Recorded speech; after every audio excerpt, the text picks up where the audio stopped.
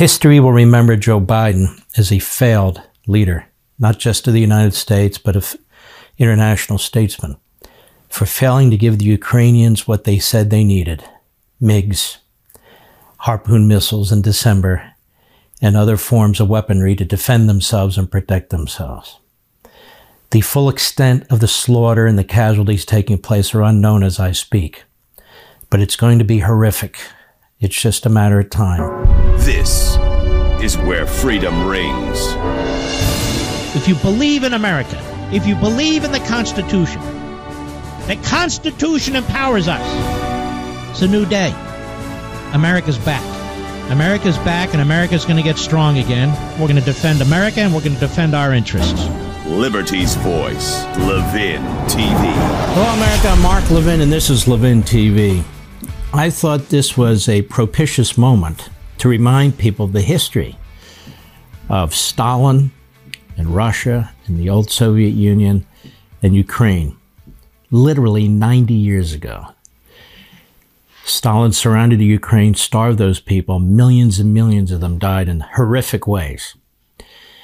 And it comes to mind because of what Putin is doing now to the Ukrainians, something very similar. He's surrounding their cities, he's bombarding them, he's cutting off routes for food and medicine and other necessities. You have a massive refugee movement taking place. 10% of the population of Ukraine has already crossed the border into Eastern European countries or is doing so as I speak. We have no idea what the casualty numbers are, but they must be immense. They must be immense. And I have to tell you something. I'm embarrassed. That's the word. I'm embarrassed by the Biden administration and the failure to support these people to the extent they could have before Putin invaded and since. And I hear some of these so-called experts on cable TV and in their columns and so forth saying MiGs wouldn't have made the difference. As they sit at home in their warm homes, telling us that MiGs wouldn't make the difference, while the Ukrainians have been begging for MiGs, I suspect that the Ukrainians know what they want and what they need. They could have taken out that 40-mile-long convoy of tanks and armored personnel carriers, and they weren't able to. They have 50 jets in their entire Air Force. They were going to get 20 or 30 more, and Joe Biden pulled the plug. Just like he did on Harpoon missiles that they had requested in December, before Putin invaded, but they knew he would, in order to protect themselves against the Russian Navy in the Black Sea up through the Crimea and so forth. And they've been pulverizing their port cities. These people need our support. They need our help. Reagan would not have blinked like this. Trump would not have blinked like this. How do we know? He told us. But Reagan would confront the Soviet Union all over the world. He confronted them in our hemisphere, in Nicaragua and elsewhere. He confronted them in Angola. He confronted them in Europe. And he confronted them, of course, in Afghanistan. Not with American infantry, but with American equipment and know-how and support. And that's what we owe the Ukrainian people. What does this have to do with us? It has everything to do with us. This thing bleeds over into NATO. It triggers a war with us. I've already said this is the beginning of World War III. The question is whether we can contain it or not. And I'm not going to keep going over what I've said repeatedly, but the idea that Ukraine is not allowed to win, Ukraine is not allowed to have a stalemate because it might upset Putin. He keeps waving around the threat of nuclear weapons is appalling. It's provocative. Putin is the kind of dictator where he sees weakness, he acts. That's why he moved into Ukraine in the first place. He saw Biden, he saw Afghanistan, he saw what they did with the pipeline and all the rest. So he moved. Xi's watching now. Iran's already fired missiles towards our consulate in Iraq. They don't seem to be nervous about anything. Gee, I wonder why. And of course, a little rocket man over there is firing missiles left and right. He's got a brand new shiny ICBM he wants to show off in the next few days or weeks. These are treacherous times, very treacherous times. But I want to remind you, I've talked about it in the past, of the slaughter of the Ukrainians 90 years ago. 1932, 1933, in a horrific genocide of starvation. You see, Stalin wanted these peasant farmers, who've been peasant farmers for centuries in the Ukraine, to give up their farms to the communal, to this communist system. Well, the communist system was starving people to death, including in Russia and other parts of the what would be now the Soviet Union. And Ukraine is the breadbasket of Europe, quite frankly, whether it's wheat or corn and what have you. And they were self-sufficient. And these peasants weren't about to give up their land. So what did he do? He starved them. He cut them off at sea. He cut them off on all the on all the borders, and he starved them to death. And there are horrific stories of cannibalism and such things, people just falling in the streets and dying. And as I say, in horrible ways. And of course, the New York Times, their Johnny-on-the-spot reporter was Walter Duranty. He was based in Moscow, and he was feeding the American people propaganda that was fed to him by Stalin. And you can see some of that in the United States today, in some newspapers, on some websites, on some TV broadcasts, pretty much people regurgitating the line from Putin. Putin views himself as Stalin. He views himself as Catherine the Great, in a different way. And he's very much interested in taking these lands back because from his perspective, which is, of course, insane, these are all Russian lands. These are not separate countries. This is all the greater Russia. He's not even thinking about the old Soviet construct. He's thinking about pre-Soviet construct. These are Russian lands. There is no separate Ukraine or Crimea or all the rest of it. And so I saw this, I guess I'll call it a documentary. I Will Remember Them, online. It was sent to me by a very dear friend. And I watched the entire thing and I said, I'm going to do something unusual during this Levin TV. I have to play this. It is heart-wrenching. It kind of lays out what took place in a very factual way. It was produced April 30, 2020. The genocide of the Ukrainians is called the Holodomor genocide. And so let's take a look at this. It's extremely compelling. Please don't shut your television or whatever device you're watching. Just watch this through the end. Go.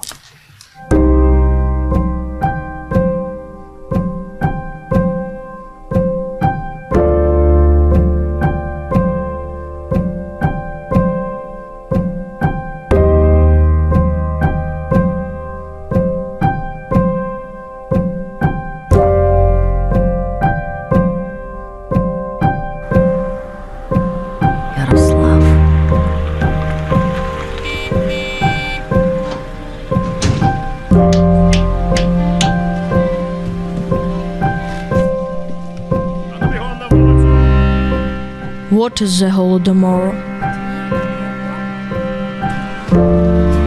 Why did people die? Why did children die? Who took away their food?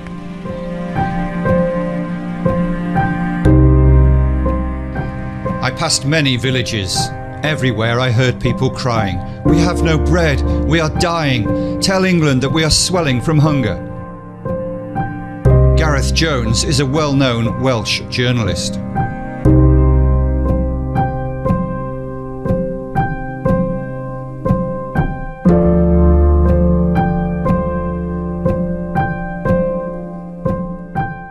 My son, you see, Ukraine was not always like this.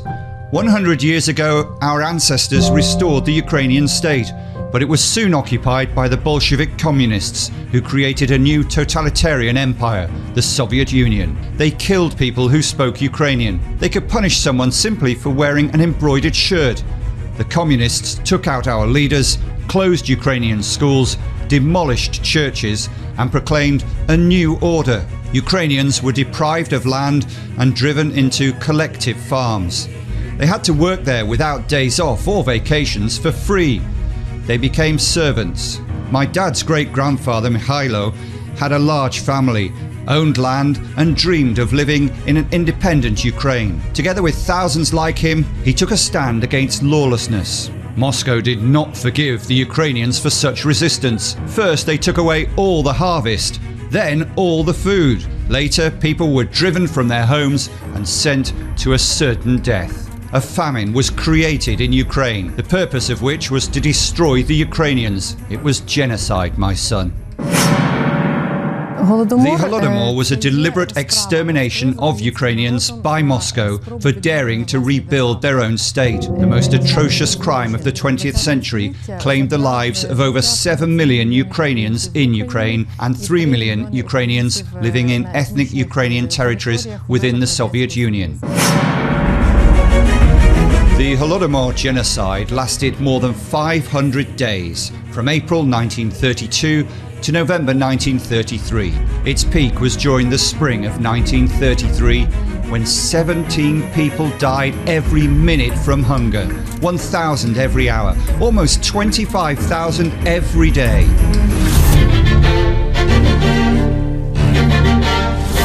Kharkiv is the former capital of the Ukrainian Socialist Soviet Republic. People who protested against the lawlessness of repressions and famine wrote letters of appeal there.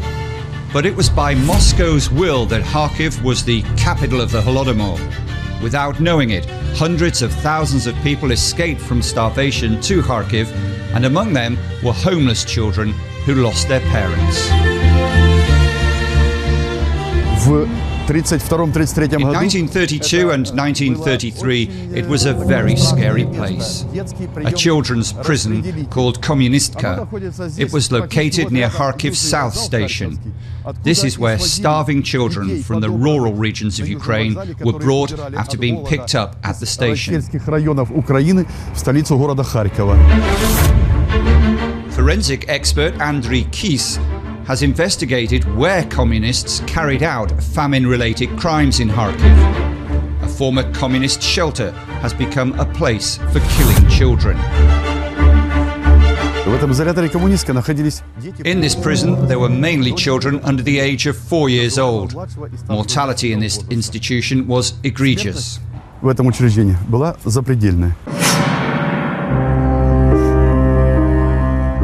Kharkiv had its own Holodomor death road.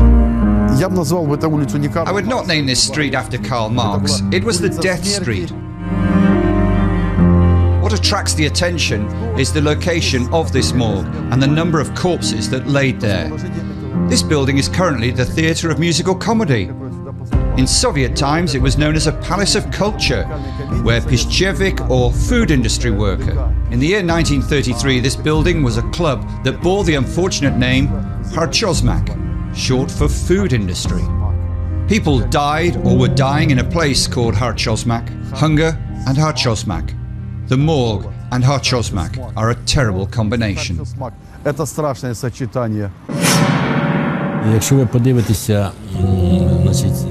If you look at the death toll in Kharkiv in 1933, you will notice something peculiar. Out of the 6,000 recorded deaths, a third of the records did not specify the address where they lived. What this means is that those people were not from Kharkiv.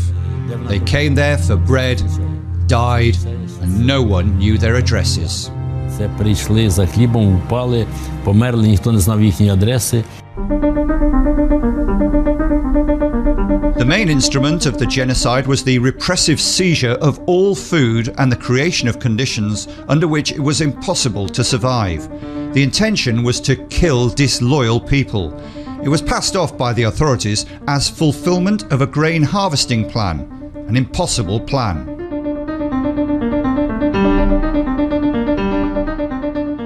Гектар український давав для цих хлібозаготівель. The yields per hectare in Ukraine were much higher than in Russia.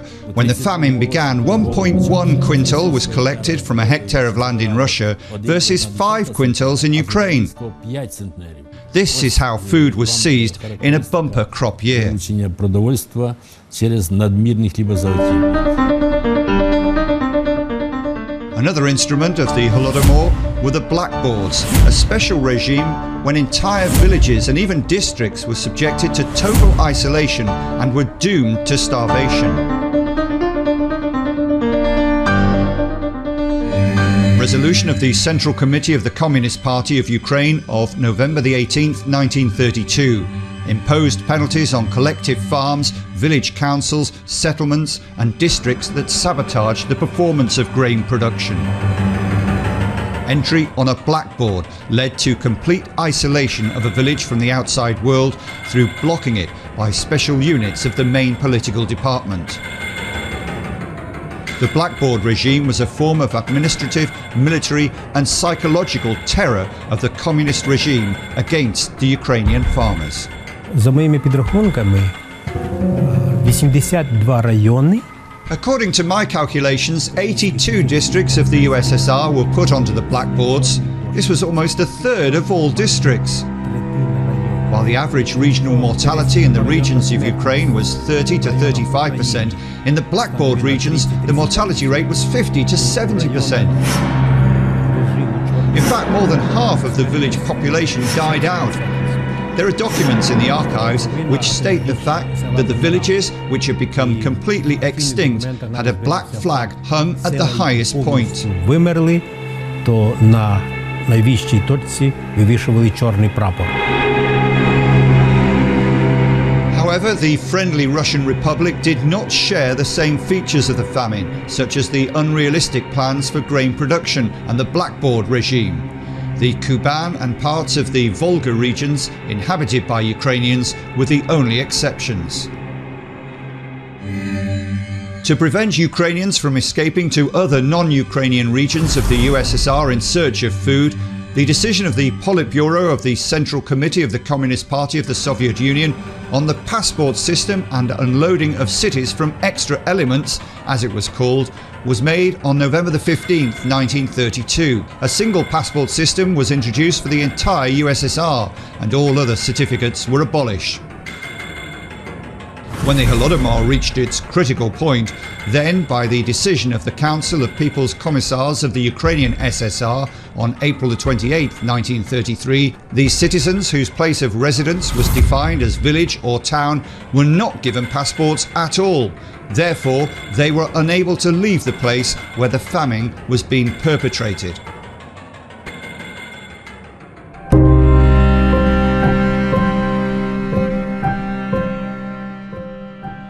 There was a bit of land. It was sown last year, and it was harvested somehow. On the other side rye grew, and we started eating that rye, and Hieromen arrives on horseback. The boys had some heads of grain in their bags. They quickly threw them away, and I began thinking to myself that I had not even picked up anything there. I picked up those grains on the road where rye grew. The man wrote it down. I come home and see that an officer has taken my mother to prison in Lysyanka for stealing those heads of rye. On 7th of August 1932, the Central Executive Committee and the Council of People's Commissars of the Ukrainian SSR issued a decree on safekeeping property of state enterprises, collective farms and cooperatives, and strengthening public socialist property, which was also known as the Law of 5 Heads of Grain. It was forbidden to pick up any crop leftovers on the fields, even after the harvest. For a handful of grains or several heads of grain were picked up, people could receive up to 10 years in prison, and there were cases of shooting on the spot.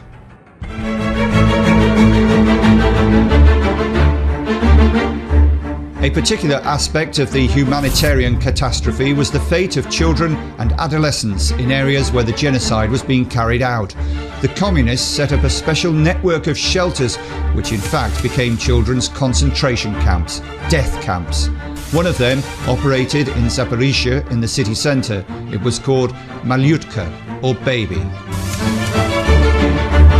According to historians in Zaporizhia's Special Children's Center under NKVD of the USSR, Malyutka, in 1932 and 1933, more than 700 children died of hunger aged between 1 and 12 years. Очевидно, це унікальний випадок. Унікальний випадок.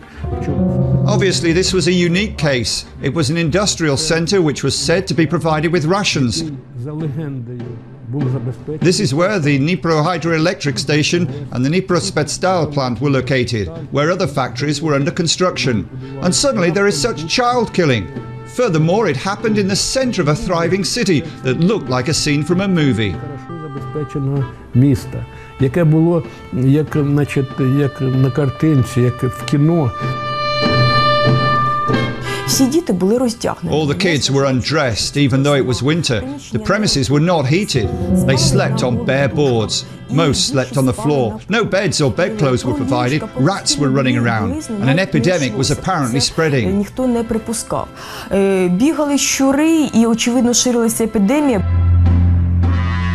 Juvenile prisoners in Children's Center in the Odessa region were in similar conditions.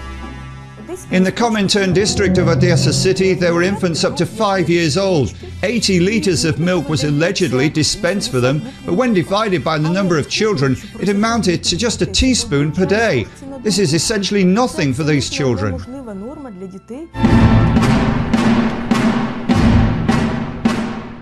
Mirohod, Poltava region. House number 31 in Yukivska Street. During the Holodomor genocide, it was another special children's orphanage.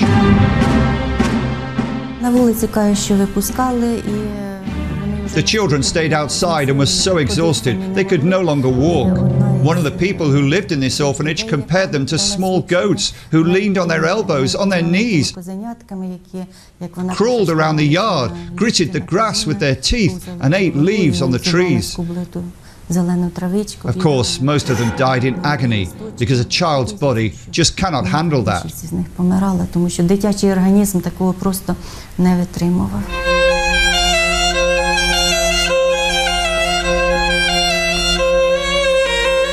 The extent of the infant mortality can be seen in archival documents, but not official mortality statistics.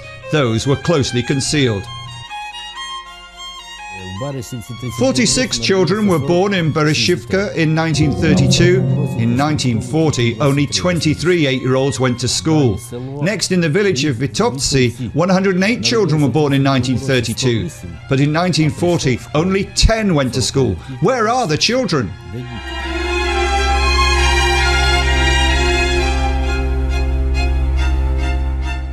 So why is this famine called a genocide?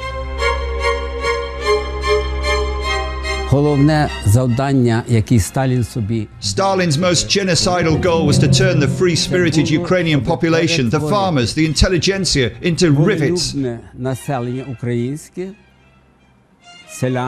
As he put it, rivets of the great state machine. He wanted to turn Ukrainians into Russian rivets. Це він хотів. Іншими словами, зробити з українців російських гвинтиків.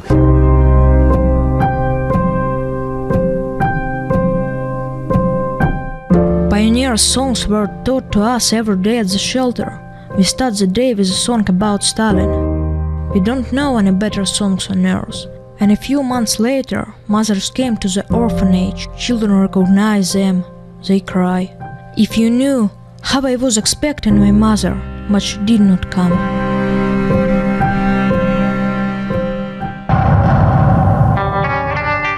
The additional purposes of those children's death camps were political brainwashing, inciting hatred of one's own nation, forced alienation from the native Ukrainian language.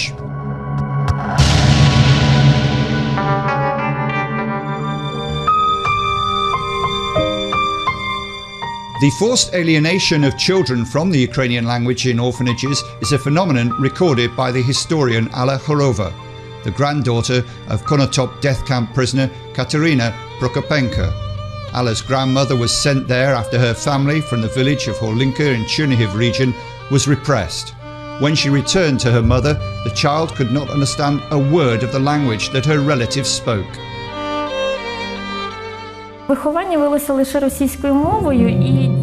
Education was provided only in Russian. During the year, the children learned and spoke Russian very well. And Katrusia, who was quite little at that time, was very easily influenced. She spoke Russian for a whole year and it was convenient for her. If she'd stayed in that orphanage for a longer time, then that impact would have been much greater. Did the Ukrainians of Galicia and Volhynia, who were under Polish rule, know about Holodomor? Despite Moscow's conspiracy measures, the information blockade was broken by a Greek Catholic church based in Lviv. In December 1932, the Metropolitan of the Ukrainian Greek Catholic Church, Andriy Sheptytsky, systematized data on the famine in the Ukrainian SSR, establishing a bureau that collected materials on the Holodomor. The church launched a worldwide information campaign on crimes in the Ukrainian SSR. On 24th of July 1933, Andriy Sheptytsky and the higher clergy of the Ukrainian Greek Catholic Church issued a proclamation called Ukraine in Dying Convulsions. It appealed to Christians around the world to spread the truth about Holodomor in Ukraine and to help the starving Ukrainian people. 35 Ukrainian NGOs had joined the Civic Rescue Committee of Ukraine, which had become a coordinator of assistance to the victims of communist genocide.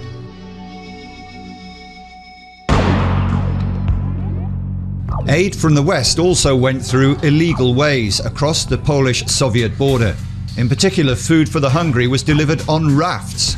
At the same time, Ukrainians were fleeing to Poland. In 1932 alone, more than 5,000 fugitives from Soviet Ukraine were caught and executed, according to historian Volodymyr Suhichuk. In October 1933, a member of the Organization of Ukrainian Nationalists, Mykola Lemik, killed the USSR consul to Poland, Alexei Mylov, in protest at the genocide. Poland, however, did not support the vote on assistance to Ukrainians in the USSR in the League of Nations. The Polish position had split society and provoked a political crisis. Галицька преса.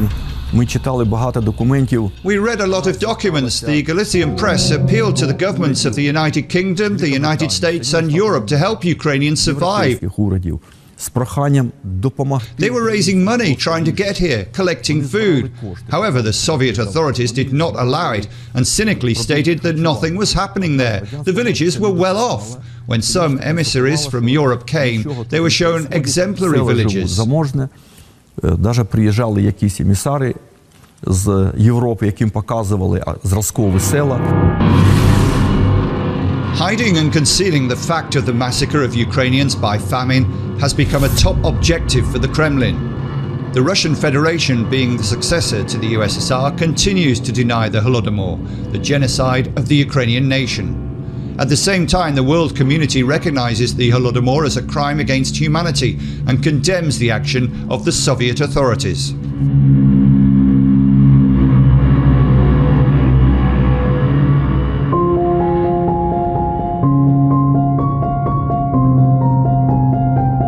After the murder of millions of Ukrainians in Soviet Ukraine, in January 1934, Moscow cancelled the system of grain seizure. According to the new rules, the mandatory delivery of bread was not to exceed 1/3 of each farm's crop. That is another proof that the Holodomor was being supervised.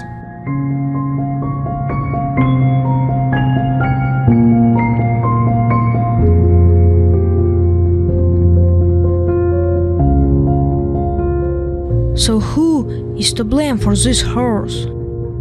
Was anyone held responsible for that? We need to know the real scale of the losses and even, if possible, establish the names of all those who died so that Ukrainians never forget what happened and learn to protect their own homeland.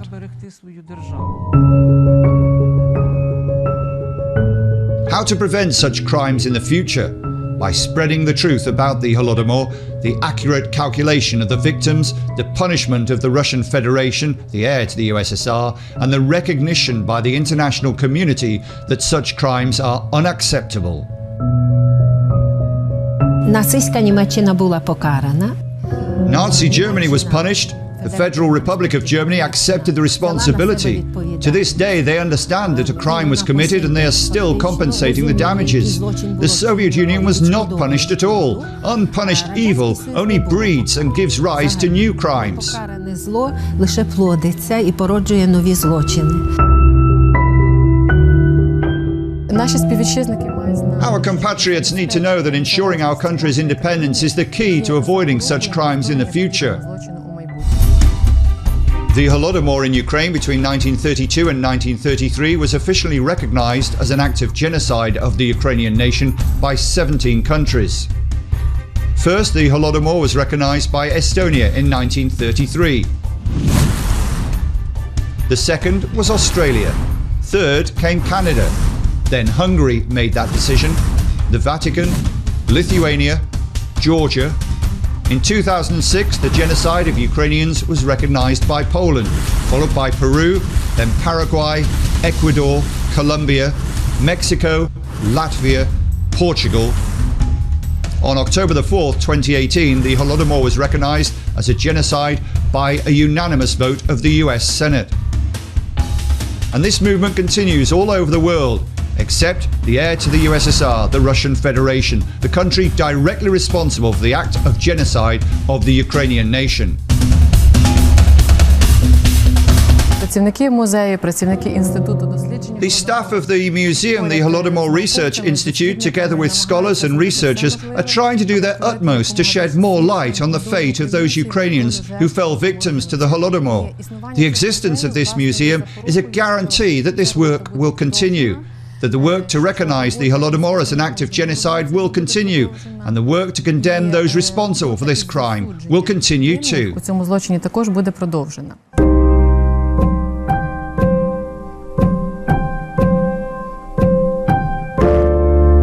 People live to be happy, to see their parents, the sky, the yellow leaves.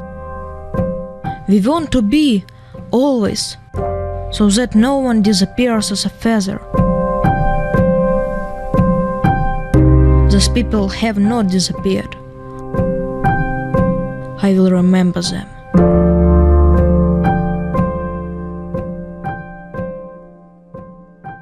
Now I think you can see why I wanted you to see this documentary without interruption. It's very, very compelling. And here we are literally 90 years later. And these same people are being slaughtered. They're being starved. Their cities are being attacked by Vladimir Putin, who views himself as a Stalin figure. That these are Russian lands and so forth. Whatever his psychological issues and his distortion of history, this is going on. The Holodomor, you see, 1932, and here we are, 2022. History will remember this.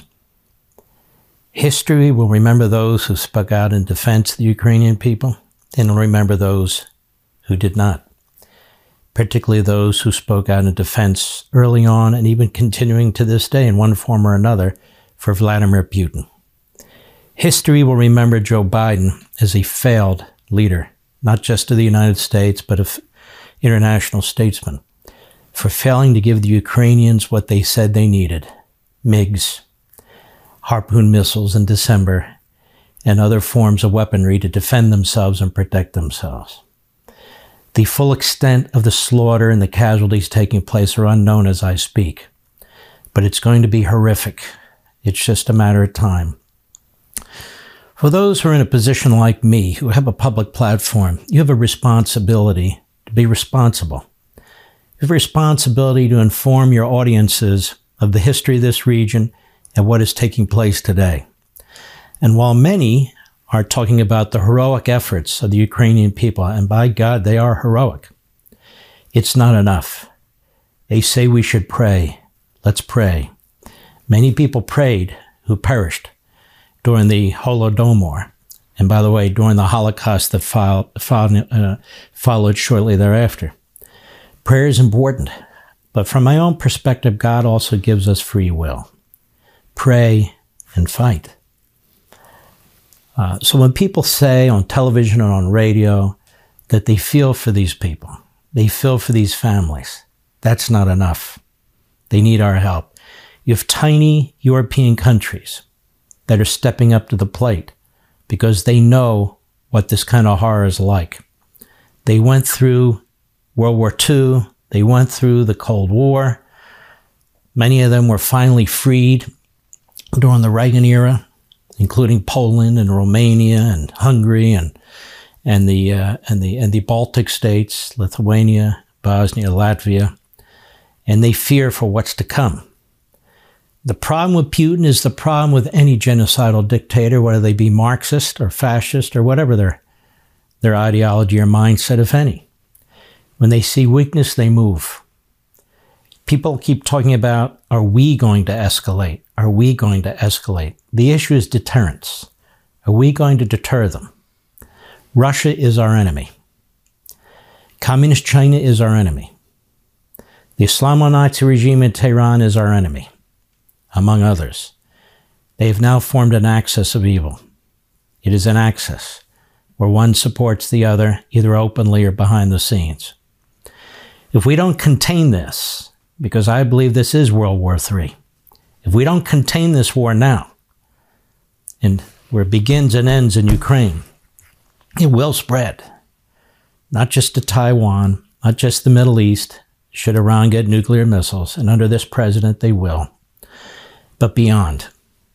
So if you support peace, you don't want your kids to go to war, you should be looking from a different perspective than the isolationists, the Putin wing of the Republican Party and the Democrat Party, and the incompetent, corrupt media in this country.